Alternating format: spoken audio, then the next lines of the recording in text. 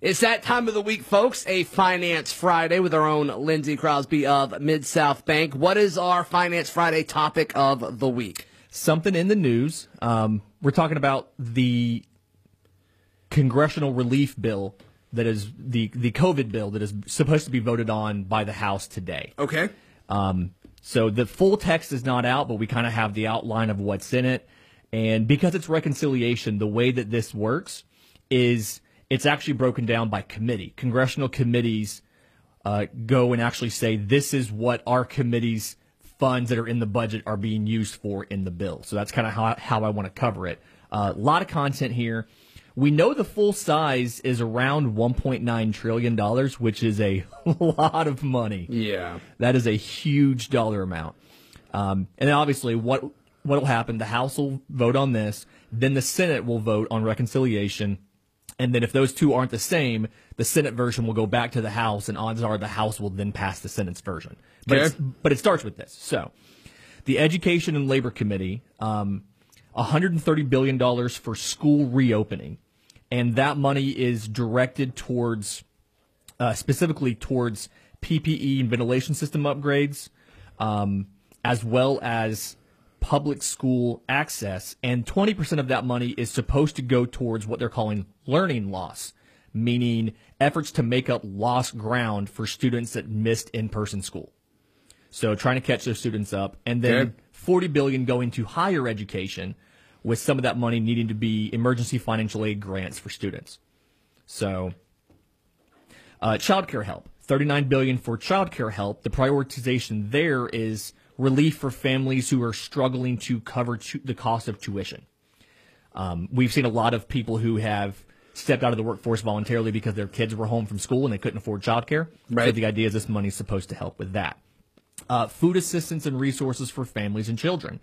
$5 billion towards an existing low-income family for food assistance and during the school year and summer, so it pays for their lunch at school, as well as giving them lunch over the upcoming summer, and expanding eligibility for WIC, which is Women and Children, for food assistance. Okay. $1.4 billion for older Americans under the Older Americans app, which covers nutrition programs, support services, disease prevention. Some of the funding for the Legal Russell Council of Governments comes from that, I understand. Okay. And then the Education and Labor Committee is the one that proposed the $15 minimum wage. It actually says there's only about $150 million of money dedicated towards that, but that's where the $15 minimum wage came from in this bill. Got it. Kind of. Again, we'll have to wait to see if the Senate parliamentarian lets that go through. Doesn't really seem to be budget related, but we'll see. Right. For transportation and infrastructure, that committee gave $50 billion to state, local, and tribal governments for COVID-19 response expenses. So the cost of PPE, the cost of vaccinations, National Guard deployment, disinfecting public facilities. So like we're paying the police department to help direct traffic around to the Tuesday Morning site. Mm-hmm. Some of this money would go to reimburse the city for that. Okay. Also money for public transit and transportation. So airports, Amtrak, things like that, where they've lost money because of less riders, but they still have infrastructure to maintain. The Ways and Means Committee is increasing unemployment insurance until August 29th. The current date is March 14th. They're going to extend the weekly unemployment benefits from the government until August 29th. I think they made a mistake here because I think the Biden administration is saying, here's a date, and that's as long as we're going to do it. And I think they need to just make this an automatic process. They just need, we did something like this in the early 2000s and some of the stuff after September 11th, where we said some of these programs that we have made are automatic. They're going to be automatic for as long as the cleanup takes around the 9/11 site. We're going to automatically have the funding for this work, or we're going to automatically do this off of certain criteria. I think picking a date is probably a bad decision because it just means if for some reason you need more unemployment assistance in August, you have to come back and pass another bill. Right. Okay. Ways and Means is who has the stimulus checks. They're looking at a $1,400 check. For those of you who earn up to $75,000 individually, $150,000 as a couple, and it would include $1,400 for children and adult dependents, including college students and disabled adults. Wow. College students were excluded from previous ones.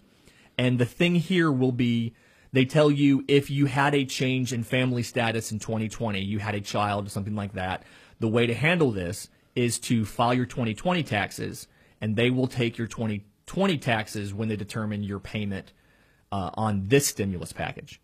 So if you didn't get a check for your child and you want a check for your child, you go ahead and file your taxes, and then you'll get a check for your child versus having to go back and claim it later. I know that affects you, Zach. Yeah, we had a kid last year. Yep. Yeah, there you go. They also have tax credits in here. They're expanding the child tax credit. The idea is we're going to make it easier to claim child care expenses as well as dependent care expenses. So make that a little better. The Small Business Committee wants to do a little bit of more work on the PPP program, expand it out to some more nonprofits, give some additional funding, which would bring the total funding we've put into PPP to about $813 billion. PPP also is supposed to run out in about a month as far as the eligible application period. So this would extend that out some more so that if you hadn't done a first draw or you hadn't done a second draw, you can go in and do it. Okay. We have some folks, if you didn't do the first one in the fall and you did your first one now, you have to use that money before you can make a second draw. If we extend the period, you'll be able to do that. Got it. So, Energy and Commerce Committee, they're the ones who have a lot of surprisingly, a lot of the health money. So money for public health goes to Health and Human Services to help pay for a lot of the medical services that are happening. So paying for vaccines, paying for contact tracing, money going to the CDC. They also have money going to not only the CDC locally, but also to CDC efforts to track COVID-19 internationally so that we can make sure once we do eradicate COVID-19 in the U.S., it doesn't come back from a foreign traveler or something. As well as here, energy assistance and then internet connectivity, $7.6 billion to make sure that all students and teachers have access to broadband internet. Since we've seen during the pandemic, if you don't have reliable internet access, it causes even more delays in learning and leaves you farther behind. Mm-hmm. So there's money in this bill to ensure that every single person has access to broadband. All right. It is a Finance Friday. Lindsey Crosby. I'm Zach Blackerby. This is Auburn Opelika This Morning.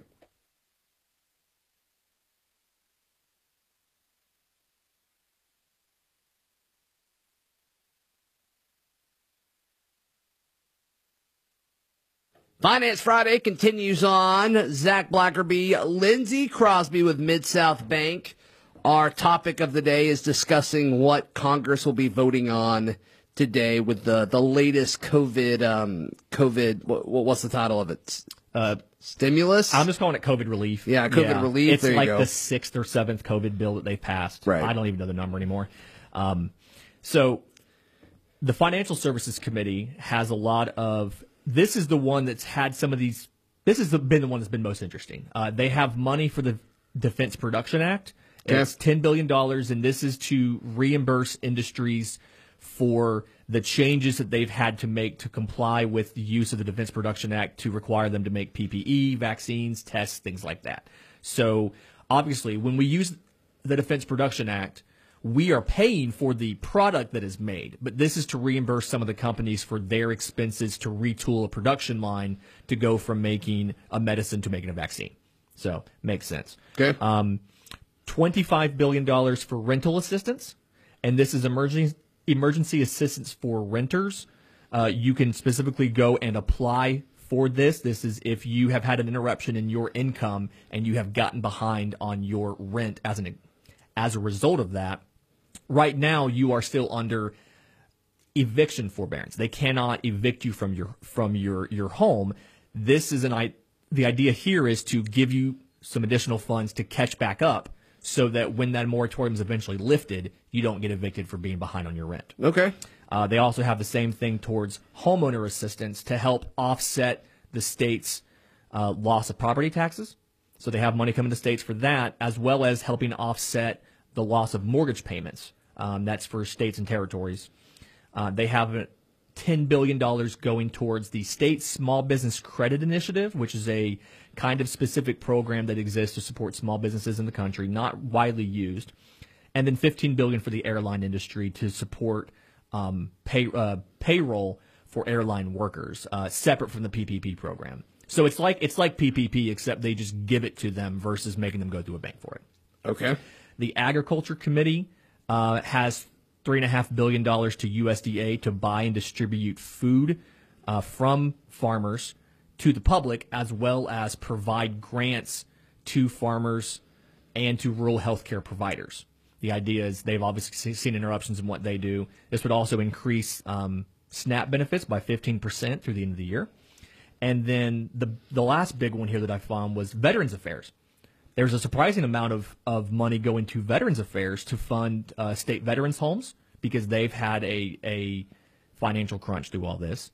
The VA specifically, they've had a lot of benefit claims and appeals process that has been backlogged, has been slowed down to COVID-19.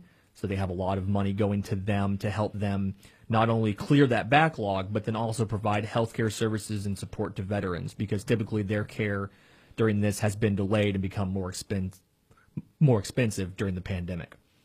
So the idea is we're going to give money to Veterans Affairs to catch up from just the lack of funding that we've had historically for veterans over the last 20 years. We haven't done enough for veterans recently. Okay. And then the last thing is $350 billion for state and local funding, 60% for states, 40% for localities. And the idea is that is used for things like the Community Development Block Grant, that is used to make up for loss of sales tax revenue, property tax revenue. That is the money that will ultimately end up helping cover budget shortfalls for municipalities when it comes to funding their schools, funding their police departments, things like that. It makes up for some of what Anthony Trailing talked about on Tuesday. Some of that we've seen millions of dollars lost locally from lack of hospitality revenues when it comes to sales tax. So this money, this $350 billion, would go to replace a lot of that money that's been lost. All in all, it's a big package. It's a lot of money being thrown around. A lot of money being thrown around, and the goal is to have this passed in mid-March. The current unemployment benefits run out March 14th. And so their goal is to get this done and on the president's desk before that date so that states know the additional government funding is coming for unemployment, so you don't have a gap in unemployment. Last time we passed something, it was right before Christmas, and there was a delay between when it was signed or when it was passed and when it was signed, and unemployment benefits ran out in the middle of that. Mm-hmm. So the goal is mid-March. No idea how it's going to work. Once the House passes it, it'll go to the Senate. The Senate, this is eligible for reconciliation, so it only has to get 50 votes, which means if it's only the Democrats, every single one of them has to vote for it. If one of them says no, a Republican has to vote for it, or it does not go through. Okay. And then whatever the Senate passes, I'm sure the House is going to have to go back and pass exactly what they did, because the House will probably have probably have extra money in there the Senate doesn't want to pass. I'm curious about whether the $15 minimum wage is going to make it. The president has said that he doesn't think it will. Senator Bernie Sanders has said he thinks it will. His justification was that he said they allowed drilling in the Arctic National Wildlife Refuge in a reconciliation bill. So if you can say that that's budget related, you have to say that this is budget related. We talked about the minimum wage, a week ago? Mm-hmm. And we talked about maybe $15 isn't the correct amount for the entire country. Senator Joe Manchin, Democrat from West Virginia, kind of agrees with that. He feels like it's a little bit too low. Mitt Romney has introduced a proposal to do it at $10. So we'll see if something gets put through or if that gets dropped. But overall, total price is still $1.9 billion. And the thought process the Democratic Party has talked about is they would rather go too big than too small. I don't necessarily know how if that's the right decision or not, but that's the course they've taken. That's the approach. Yeah. That's the approach. Let's see what happens. Yeah. Awesome. Where can people find you for all finance-related things? Mid-South Bank, 519 East Glen Avenue, or you can call me, 334-521-6009. Another Finance Friday in the books. Zach Blackerby, Lindsey Crosby here with you on Auburn Opelika this morning.